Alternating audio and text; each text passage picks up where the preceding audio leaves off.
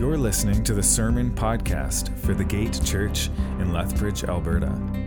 For more information, to contact us, or to support this ministry, please visit thegate.org. Good morning, everyone. He is risen. Awesome. Today, of course, we celebrate the glorious truth that Jesus, by the power of the Holy Spirit, was raised from the grave after paying the penalty of death for our sins at the cross as our perfect and unblemished sacrifice. And in that moment, the power of death itself was undone. And now all who believe in Jesus' name by faith obtain forgiveness of sins and resurrection life. 1 Peter 1:3 says, "Blessed be the God and Father of our Lord Jesus Christ. According to his great mercy, he has caused us to be born again to a living hope through the resurrection of Jesus Christ from the dead." Our hope is alive because Jesus is alive. Amen? Jesus is alive. This also means that as Christians, we don't simply follow a dogma or a religion or an ideology or a list of rules written by some dead person, thousands of years ago or whatever, like most other cults or religions out there. No, we follow a real, living person. And not only do we follow him, but we can know him and encounter him as both our Lord and as a sympathetic and loving friend who, as it says in Hebrews, was tempted as we were, but was without sin, and who always lives to intercede for those who know him. He always lives to intercede for those who know him. So he's the Savior who met us where we were at, right? He came into humanity in the midst of our sin in order to rescue us from it and restore our relationship with God. And even after he's resurrected, he continues to show us that this is still who he is. A Savior who comes to us, who pursues us, who meets us where we're at so that we can encounter him and be changed by him. 1 Corinthians 15:3-8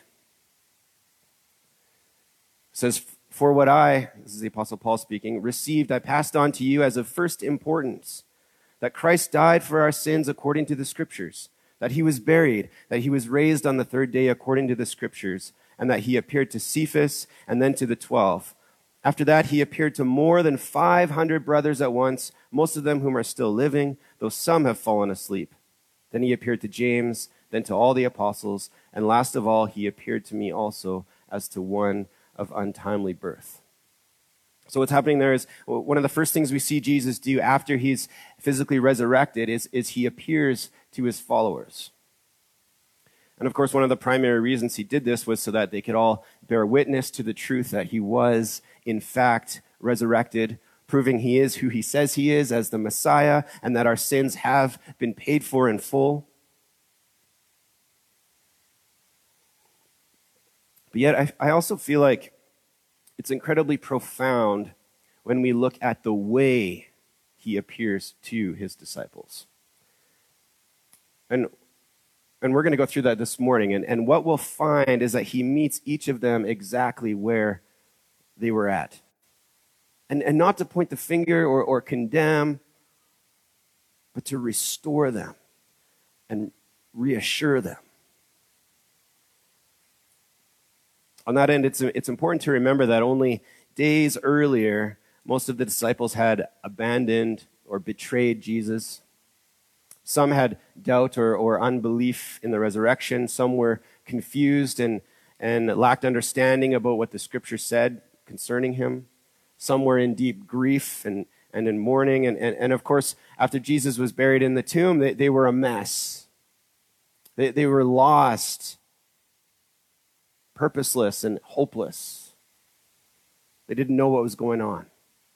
Even though Jesus told them earlier from John 14 to 18 to 19, he said to them, "I will not leave you as orphans. I will come to you." That's such a powerful phrase. I will come to you. Yet a little while and the world will see me no more, but you will see me. Because I live, you also will live. And that's exactly what Jesus did. He came to them. After he was resurrected, he came to them and he brought life and purpose to them. And again, what's incredible is that he approached each of them differently according to the way that they needed him to. Robert Capon reminds us that if the gospel is about anything, it is about the God who meets us where we are, not where we ought to be, but while we were still sinners.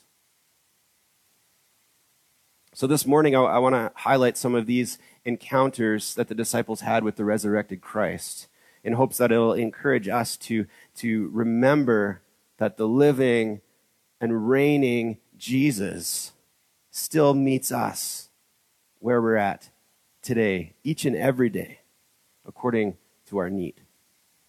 That he invites us to come to him just as we are, in our sin, in our brokenness, in our weariness, in our doubts, with our questions and our anxieties or whatever else. We don't have to be perfect to approach him. We don't have to hide our sin and our burdens from him, which is often our knee-jerk reaction, right? But rather he wants us to bring it all to him so that he can exchange it with his yoke, which is easy and light.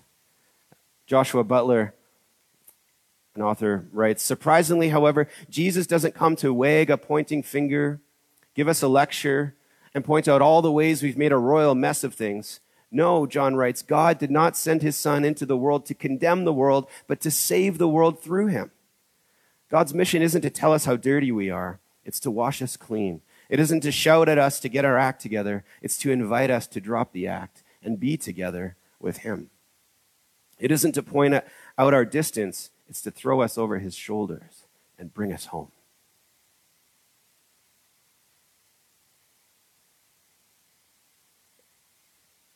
All right, so we're going to go through some of these encounters that people had with Jesus. And one of the first people to have a life-changing encounter with Jesus after his resurrection was Mary Magdalene. On the third day, the day after the Sabbath, her and some other women had come to the tomb to embalm and prepare Jesus' dead body with spices, which was customary to do. But when they approached the tomb, they were surprised and they were shocked to find that the stone was rolled away and his body was no longer there. And two angels appeared to them and told them why, and said, he's not here because he's risen from the grave. And so the women went and they reported this to Peter and John, who also came running to the tomb to find out for themselves. But then after they'd all left, Mary Magdalene stood at the tomb weeping. For she'd figured that Jesus' body had been taken and that she'd never see him again or be able to give him a proper burial. And then this occurred, John 20:11-18. But Mary stood weeping outside the tomb. And as she wept, she stooped to look into the tomb. And she saw two angels in white sitting where the body of Jesus had lain, one at the head and one at the feet. And they said to her, "Woman, why are you weeping?" And she said to them, "They have taken away my Lord, and I do not know where they have laid him." And having said this, she turned around and saw Jesus standing, but she did not know that it was Jesus. Jesus said to her, "Woman, why are you weeping? Whom are you seeking?" Supposing him to be the gardener, she said to him, "Sir, if you have carried him away, tell me where you have laid him, and I will take him away."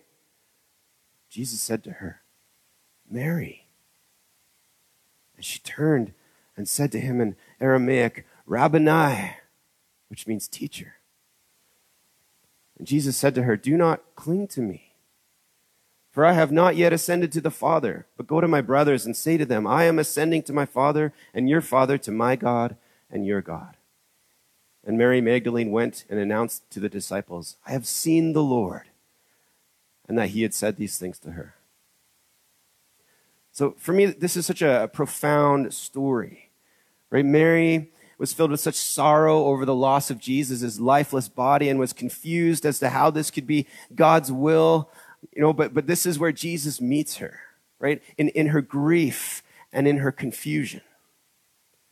She doesn't recognize him at first because of her grief, but then he speaks her name, Mary. And at the sound of him speaking her name, her eyes are opened and she sees him. Immediately, we can assume that upon recognizing him, her sorrow is replaced with relief and joy. But we can also see that he appeared to her to not only comfort her in her sorrow, but to also give her hope. To tell her and show her that everything that was happening was necessary and happening according to God's plan. And this is why Jesus tells her, you have to let me go. Do not cling to me. I have to ascend to the Father. It's likely that she had clung to Jesus in that moment. You can imagine it, right? Her recognizing him and just clinging to his feet or to his legs or whatever. But he instructs her to let go because he still needs to take his place at the Father's right hand so he can send the Spirit of God to dwell within her, the helper, which is better. So he's telling her that she has to let him go so that he can be with her always. So again, in her grief, she couldn't see or understand how God was working in all of it, but Jesus met her where she was at in order to comfort her and help her see the bigger picture of what God was doing through it all. And I think Mary's encounter with Jesus here reassures us that we can also come to him with our sorrow and our grief and with our confusion about what God is doing in our difficult seasons. And that he'll meet us there with his comfort and assurance of hope and a peace even beyond understanding.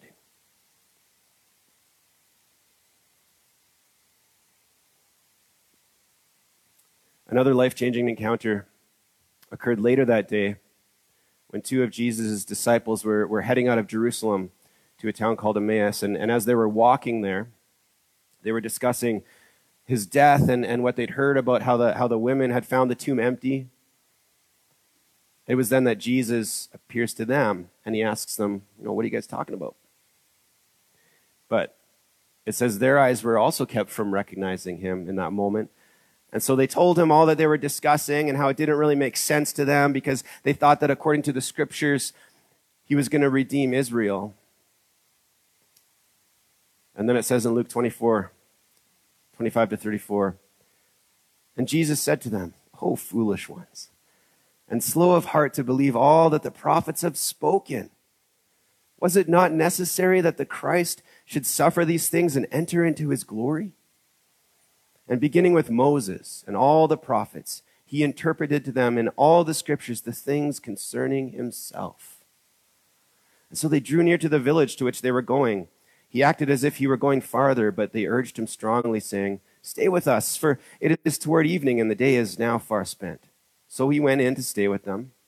And when he was at table with them, he took the bread and blessed and broke it and gave it to them. And their eyes were opened, and they recognized him. And he vanished from their sight. And they said to each other, "Did not our hearts burn within us while he talked to us on the road, while he opened to us the scriptures?" And they rose that same hour and returned to Jerusalem. And they found the 11 and those who were with them gathered together, saying, "The Lord has risen indeed and has appeared to Simon." Then they told what had happened on the road and how he was known to them in the breaking of the bread.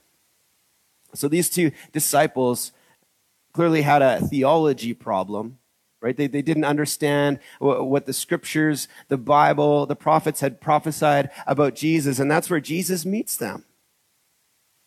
Again, not only so they can bear witness to his resurrection, but to open their eyes to the truth of his word concerning him, and the truth set them free.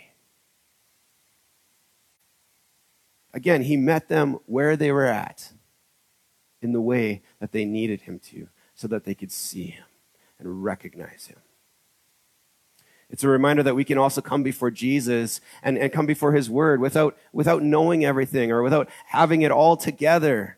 That we can come to him with our intellect and with our questions about the Bible and even in our ignorance, and that he'll meet us there in order to lead us into the truth and to help us grow in our understanding.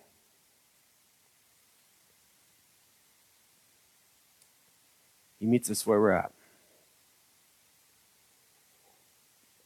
Another life-changing encounter occurs right after Jesus had appeared to most of the disciples and he ate with them, which of course was also a life-changing encounter for all of them. But it so happened that Thomas, one of the disciples, wasn't around when it happened. I don't know where he was, in the bathroom or something, I don't know. But and so when he was told that Jesus had appeared to them, he's doubtful.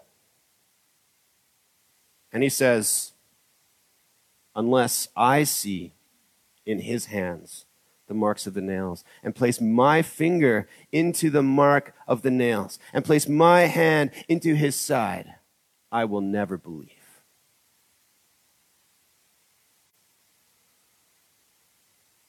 And some might assume that with this display of faithlessness and doubt, that Jesus would want none of him.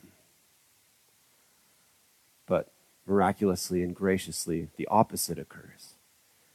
John 20, 26 to 29 says, 8 days later, his disciples were inside again, and Thomas was with them. Although the doors were locked, Jesus came and stood among them and said, "Peace be with you." And then he said to Thomas, "Put your finger here and see my hands. And put out your hand and place it in my side. Do not disbelieve, but believe."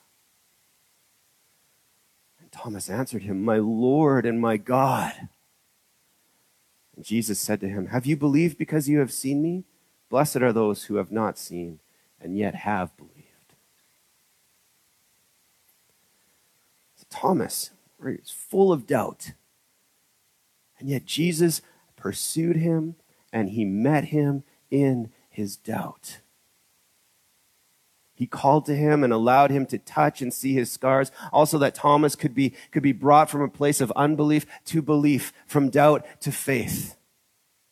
And we think back when he met Mary Magdalene, he had to say the opposite to her, right? He had to instruct her to let her go, let him go.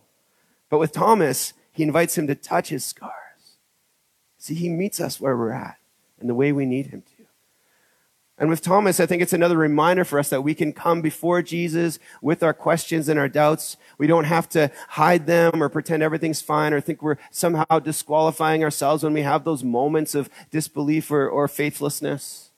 Because who will always remain faithful, even when we are not, he wants to meet us in that space. And really, it's only by encountering him in prayer through his word. It's only by asking him to help us believe that we can. He is the author of our faith and perfecter of our faith.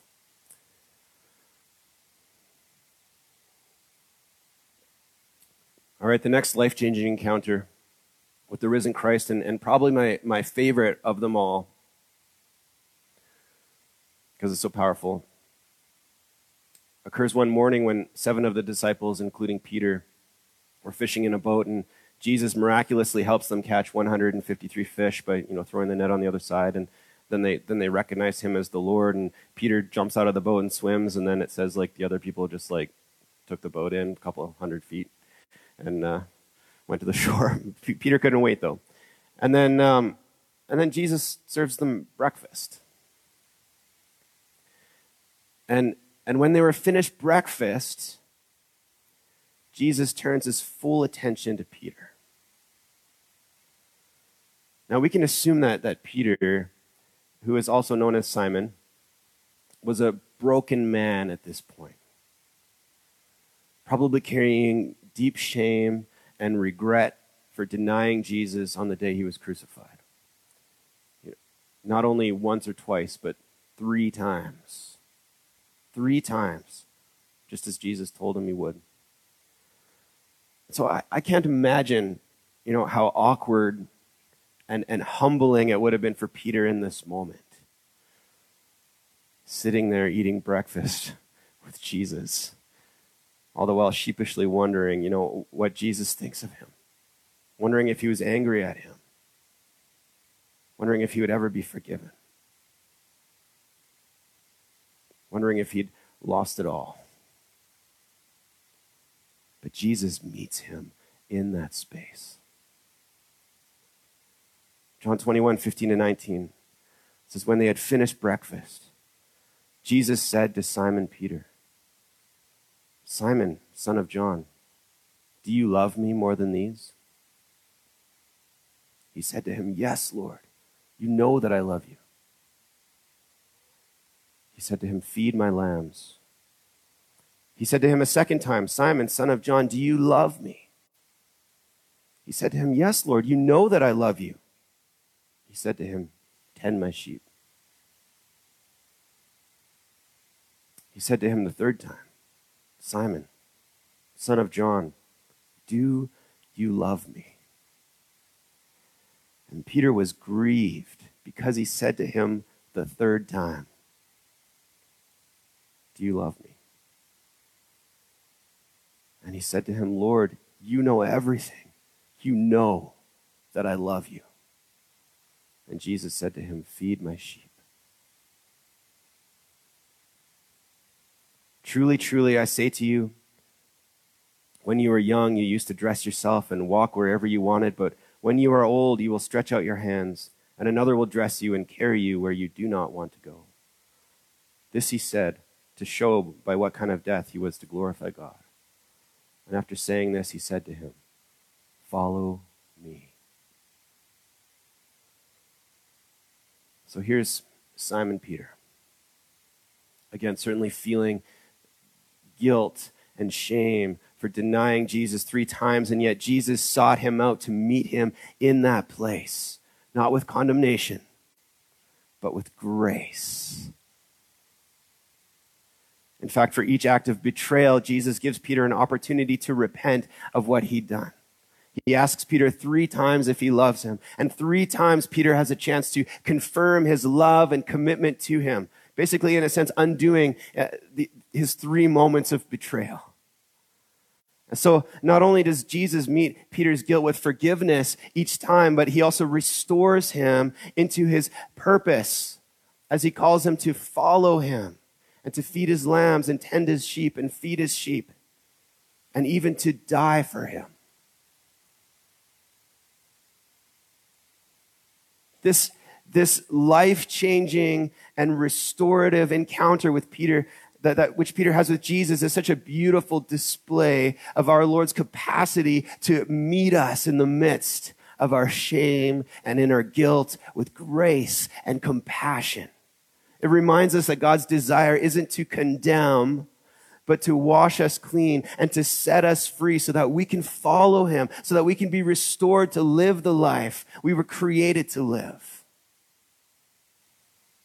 It's a reminder, again, that we don't have to clean ourselves up or hide our sin from him in fear or make ourselves right before we come to Jesus. No, he meets us where we are, in our sin, in our brokenness, so that he can clean us up, so that he can remove the guilt and power of our sin by his blood, so that he can make us right.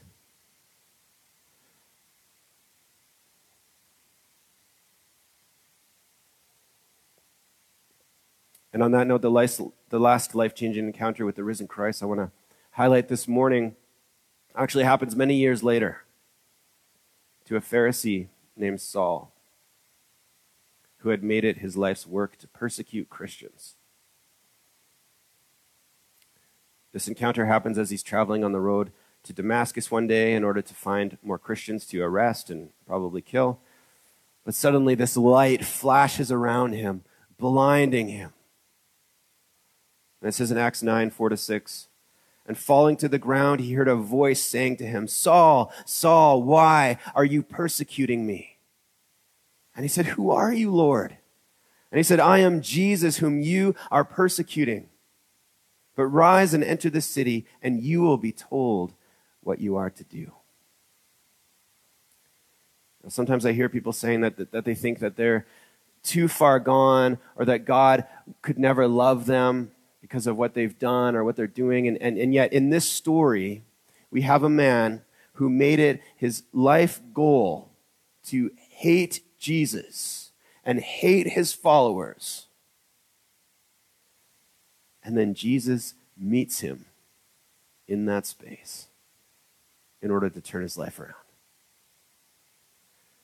In fact, right after this encounter with Jesus, Saul's led into the city, and 3 days later, a man named Ananias is sent by God to pray over him in order to restore his sight and fill him with the Holy Spirit so that he could, from then on, be an evangelist for the gospel of Christ to the Gentiles.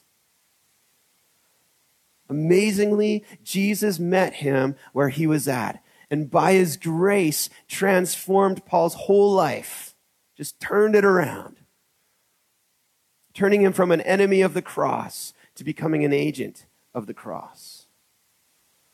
Paul's encounter with the risen Christ is a reminder for us that nothing we've done or are doing can disqualify us from Jesus coming near to us and offering his grace. His grace is greater than any of our sin.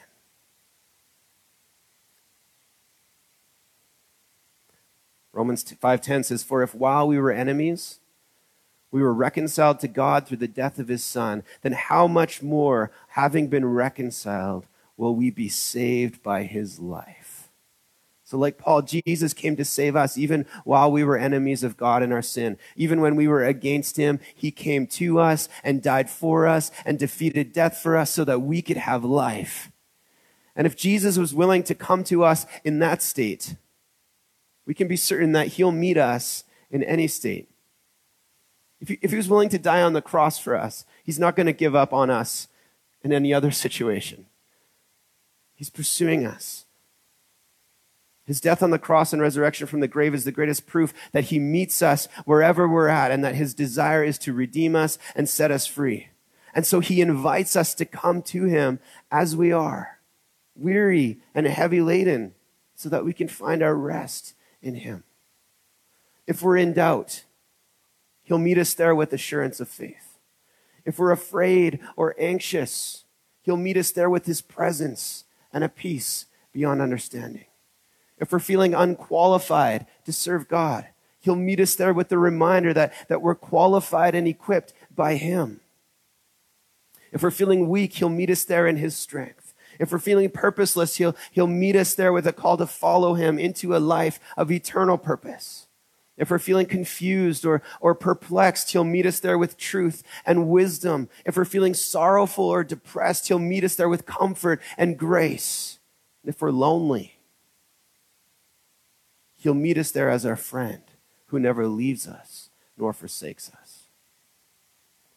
Hebrews 4:14-16 says, "Therefore, since we have a great high priest, Jesus, who has passed through the heavens, Jesus, the Son of God, let us hold fast to our confession.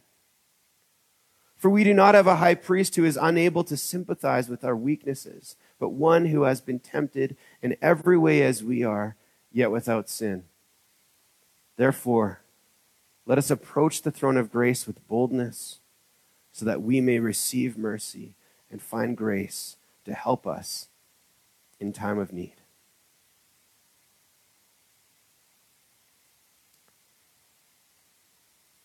Wherever you're at, whatever you're going through or struggling with, whatever your need, bring it to Jesus through prayer and petition. He'll meet you there. He wants to meet you there. He sympathizes with you there. He always lives to meet you there and to intercede for you there. But the best part is that he won't leave you there. In fact, it's there where he'll restore you and lift you up. And it's at this point where I also want to remind us as Christians, as Spirit-filled ambassadors of the living Christ, that we've been called by Jesus to be his agents in this as well. That we've been called in his name to also meet people where they're at in order to show God's love to them. If they're hungry, we feed them. If they're naked, we're called to clothe them. If they're mourning, we comfort them. If they're in sin, we restore them. All for the glory of God. Our mandate as believers is to be his hands and feet in this, in meeting everyone according to their need. And this is one of the most effective ways in which we open the door to share the love and living hope of Christ to others. By displaying it first, by showing them that Jesus meets our every need, from the most basic needs to our spiritual needs. Ultimately, though, we can thank God. We can give thanks that through Jesus Christ, by his death and resurrection, we can have the confidence that because he lives, he will meet our every need. In fact, he'll meet us in our need so that we can follow him and walk in new and abundant life. As it says in Philippians 4:19, and my God will supply all your needs according to his riches and glory in Christ Jesus.